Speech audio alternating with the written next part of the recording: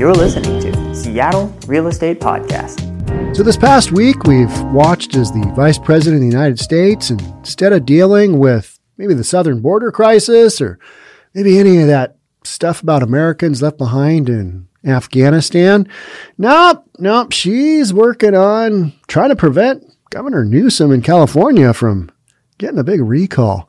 Focus on that recall, right? I mean, that's been pretty formidable.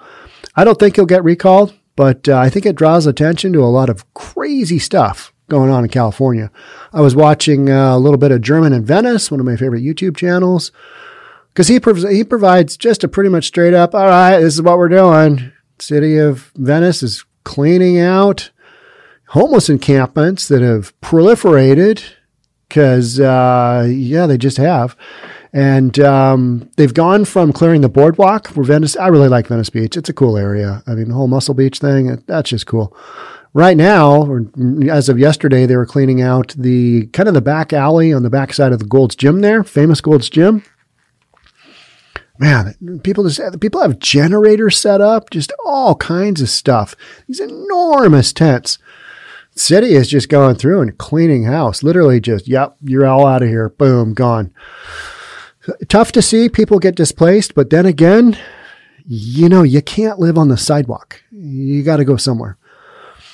So talking about the whole Newsom recall, we've got a recall going on in Seattle, and it's our famous city council member, Kshama Sawant, or should I say infamous, because she does a little stuff that people are like, I don't think so. Got a recall going. She even signed the recall campaign to try and get herself, and tried to have some of her people get some more signatures in there so it will go on the November ballot. We're going to talk about that. Talk about that in a second. We're also going to talk about a bonus incident that happened in Seattle that I think you're going to enjoy. People are saying, this is a lot like CHOP. We're not having it. Just a single incident. We're going to talk about that. Before we do, before I jump on in, if you're new here, welcome. My name is Sean Reynolds. I own a couple of real estate companies. And despite being from Seattle, some say that I bring a reasonable approach to reading the news. Let's do this. Okay. Kshama Sawant recall campaign turns in signatures, sets sights on winter vote. We've got a vote coming up. By we, I mean the residents of Seattle and Kshama Sawant's district, who it seems like want to get her out of there. Because she's done some shenanigans. She really pulled some stuff that I don't think most other city councils would stand for. The campaign seeking to recall City Council member Kshama Sawant has officially turned in its signatures into King County elections. The campaign says it submitted 16,234 signatures following a months-long contentious back and forth between the recall and Kshama Solidarity, the group operating in support of Sawant. Sawant's campaign against the recall has raised like $600,000. The one that's doing the recall, they've raised about the same. So just incredible amounts of money to try and get a politician out of office. So what we're doing, we're now one step closer to holding council member Sawant accountable, recall campaign manager Henry Bridger said in a news release. After seeing her ignore the laws that hold our elected officials accountable, District 3 voters are sending a clear message. It's time to recall Sawant. Sawant blames this on Republicans and wealthy billionaires, none of which are running the campaign. But, you can just throw out words and your optics are, okay, this is going to look better. People they're going to want to keep me in office if I just say a bunch of stuff. Like, what are you talking about? The recall petition leaves 4 primary allegations against Sawant. And we've talked about these before. This is nothing new, but this is kind of an update podcast to, hey, this might really happen. The Sawant endangered city employee, this is the first one. She endangered city employees by admitting hundreds of protesters into City Hall after hours in June of 2020 during that whole CHOP thing. So we've got an area of Seattle, a 6-block area of Seattle that's unmanned by police. It just got taken over by Black Lives Matter and Antifa. What could go wrong there? Maybe a couple of shootings, just, how that story went. Not good. Got cleared out July 1st. During that time period, she opened up City Hall, even though they were in the heart of the pandemic. I mean, it's still raging. People weren't supposed to be going to any of this stuff. And yet, leadership here in the state of Washington basically said, if you guys are protesting, we're good with that. I mean, the Rona won't get you if you're peacefully protesting. We'll look the other way, and I'm sure you'll be okay. It's outside, and you're wearing masks. But for people who want to have a church service outside, that's a hard no-go. That's a no siree. We're not accepting that. Protesters, you guys are okay. That's the first thing she did. She let a bunch of knuckleheads into City Hall after hours at night. All right. Second thing, she violated city hiring rules by giving decision-making authority to the socialist alternative. She delegated some of her power to her socialist agenda, the socialist alternative. Not good. And that's illegal, right? You can't do that. She misused council resources to promote a ballot initiative in early February. Granted, it wasn't a lot, and she paid, I think, a fine of like $3,500. But she wasn't following the rules. She's breaking the law. Fourth thing she did. This is one of the ones that I have a big problem with. Letting people into City Hall, not good. This one, really not good. I think just on this one alone, you should boot her. She led a protest, and you might say, the mayor deserved it. Hold on. She led a protest to Mayor Jenny Durkin's home, the location of which is protected under state confidentiality laws. They graffitied up a bunch of stuff. Not good. You can't lead a protest on somebody who's under federal protection because she's a former federal prosecutor. And it's the mayor. What are you thinking there? People are really going to respect me for this one. This is really good. This is what we do in Seattle. And that's literally how that went. Bunch of jokers marched on the mayor's house. Not good. Next, King County elections will work to ensure that at least 10,739 of the 16,000 plus signatures submitted by the recall are verified from District 3 voters. All right. So we got 16,000 something plus. We need 10,7. We need 10,739. That's what we need. And that constitutes 25% of the total votes cast in the last election for the district's council seat in 2019. That process will likely take between 2 and 4 weeks. All right. So I'm recording this. This came out yesterday. This story came out on Wednesday, a couple of days ago. We'll call it the 10th of September now. So, October-ish, they'll have these voted or these counted. It could happen by the end of September, but more than likely early October, right? If the requisite signatures are verified, then King County Elections has between 45 to 90 days to hold the actual recall vote. While there isn't a hard deadline to get on one election, there are significant time constraints surrounding the signature validation process. That includes building the recall into the voter's pamphlet, translating the recall language into Chinese, Korean, Spanish, and Vietnamese, printing the ballots, and then finally sending them out to the U.S. Postal Service for distribution. Got a lot going on, and there's a big timeline to do this. So this is happening. And from the sounds of it, it's pretty likely going to happen. Not the recall necessarily, because who knows about these voters in Kshama Sawant's district? I mean, they're a little different folks. But even the different folks are saying, yeah, she's a no-go. So there's enough reasonable people who are taking offense at what Kshama Sawant's doing in even a, fairly liberal district. The stuff that goes on over there, it's just nutty. If a previously scheduled election does fall in that 45 to 90 day window, King County Elections would target that date for a recall vote. So we've got a general election in November. We're not going to make that. Kshama Sawant was literally campaigning to try and push this recall vote to happen in the general election because her theory was the more people that show up, the less specific it is, because only people who are wanting the recall to happen are going to vote, is her point. That might be. So she literally signed the recall and was having her people stump for signatures to try and move it along, get it on the November ballot, instead of sometime in early 2022. So if there is no existing election in that period, they would look at the election calendar and try to find a date that doesn't have a ton of overlap with an already scheduled election. With a winter special election, the most likely date for a potential recall vote, Sawant's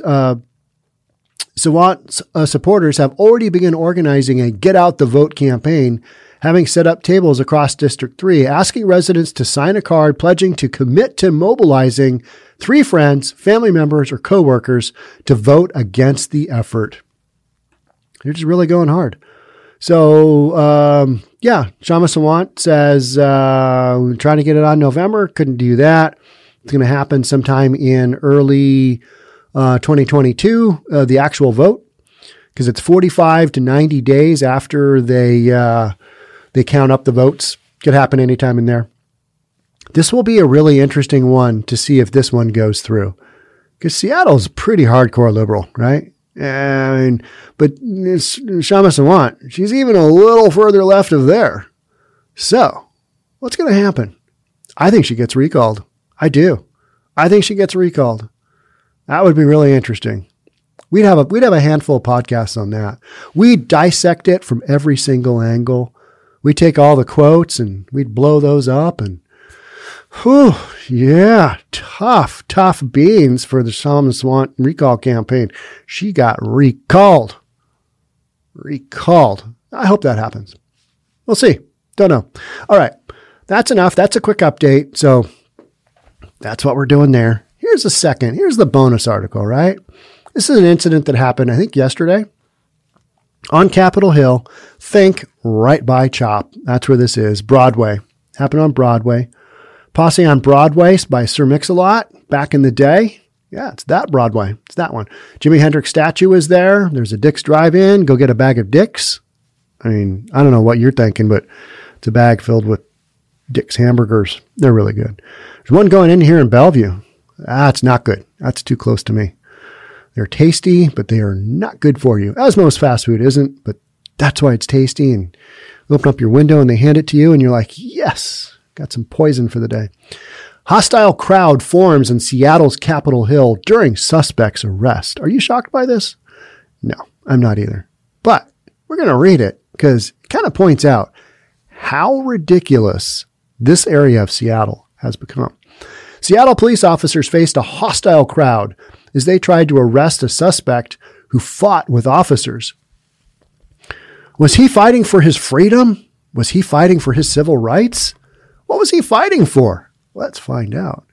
Shortly after 8 p.m. Wednesday, a bystander, just a dude on the street, "Hey, officer, can you come over here?" Why was he saying that? Why would he direct an officer over?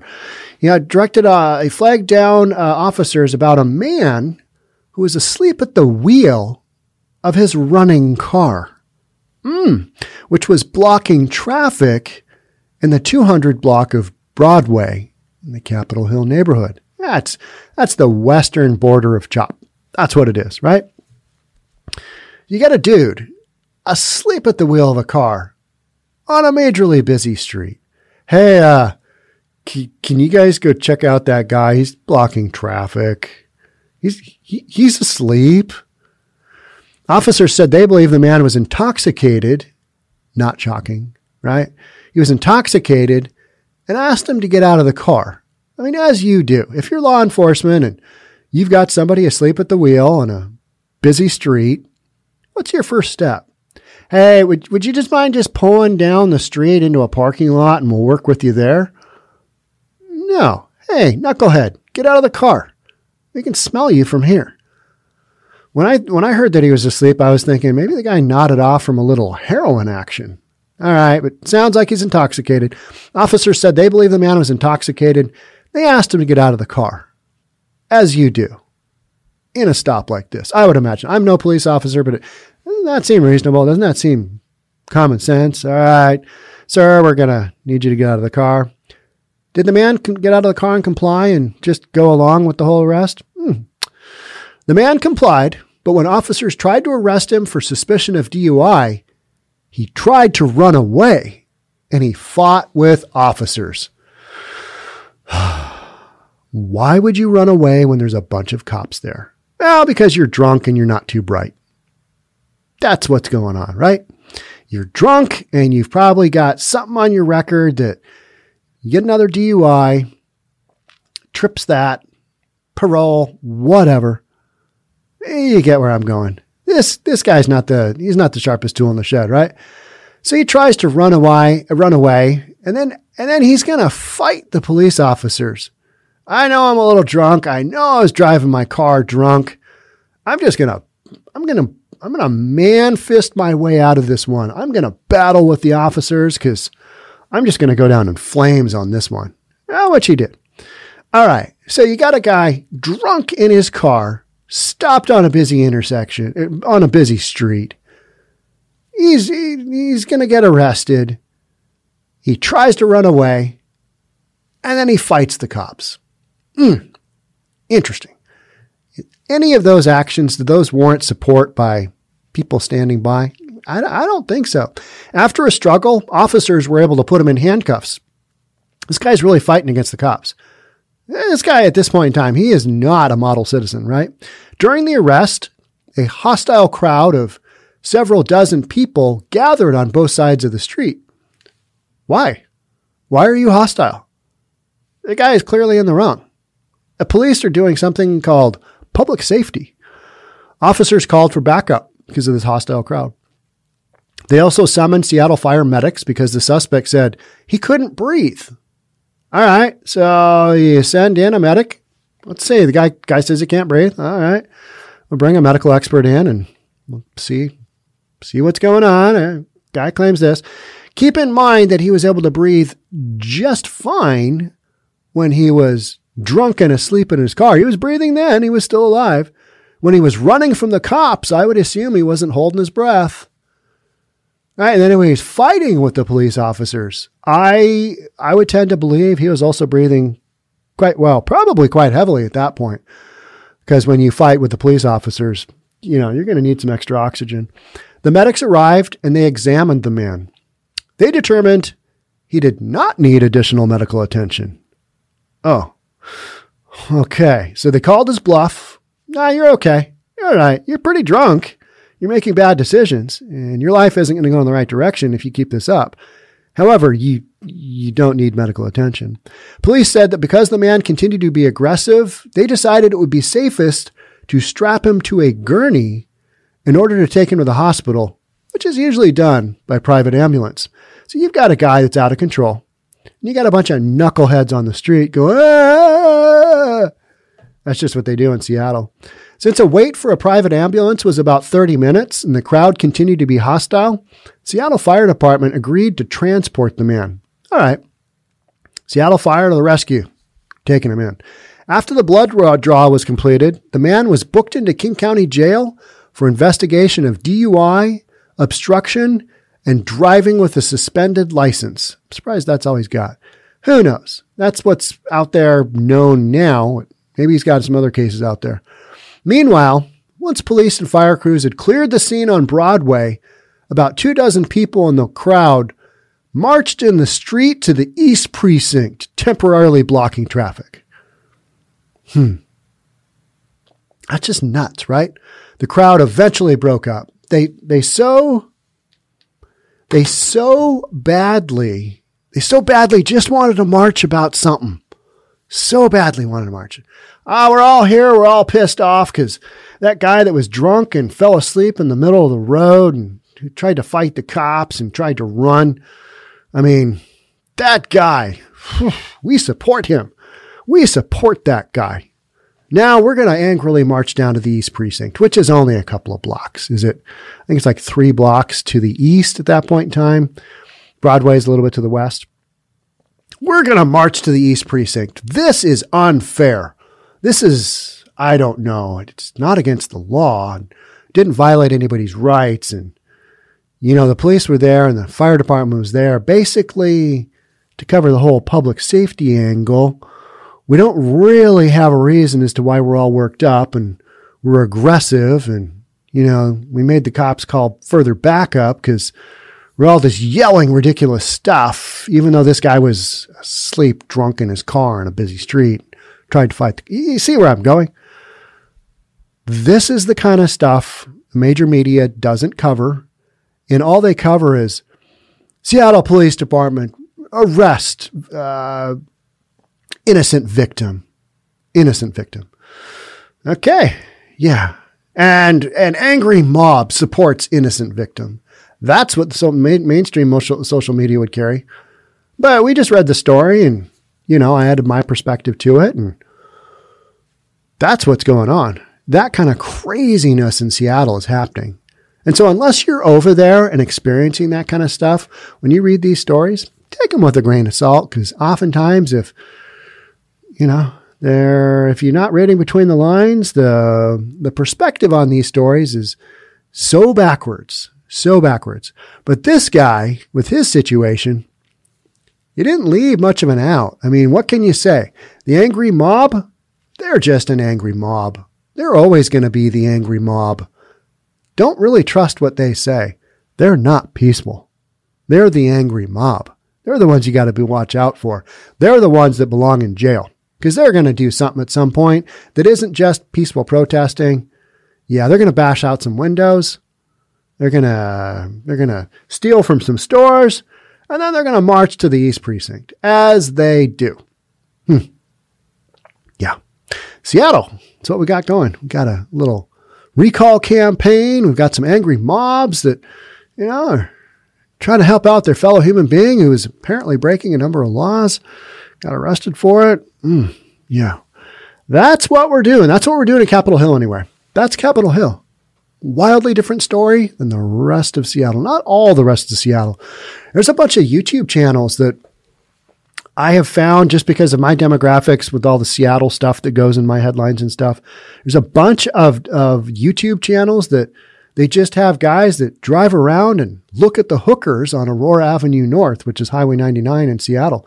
Literally just drive by and take video of all the hookers because apparently we're not arresting prostitutes at all anymore. Every now and then you hear of a John case where they bust a bunch of Johns, not guys named John, but people who are patronizing the services of prostitutes. Yes, you hear those, but actual busts of prostitutes, you just don't read that anymore. Is that just a free-for-all? Did all of those units of police officers that once used to cover that kind of stuff, prostitution, since we defunded the police, I'm guessing that those crimes are just like, well, not really doing anything crazy. We're just going to let it go. We got to focus on these, actual people shooting other people.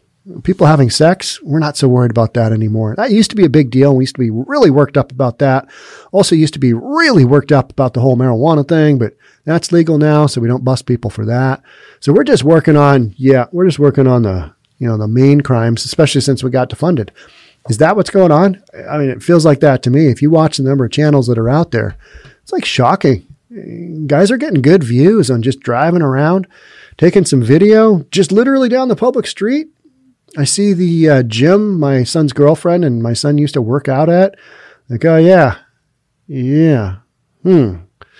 There's the gym. Glad they don't work out there anymore. They work out here in Bellevue. They drive from Seattle to here in Bellevue because of stuff like that going on in Seattle. All right. That's it for me. That's some good stuff right there, right? I mean, that's just what we're doing. Thanks so much for being here. I hope those two podcasts back to back, the two topics, I hope those kind of made sense-ish. All right. Thanks for being here. Thanks again for listening or watching or whatever you're doing. I will see you soon. Until then, stay safe. We'll talk again very, very soon. Bye for now.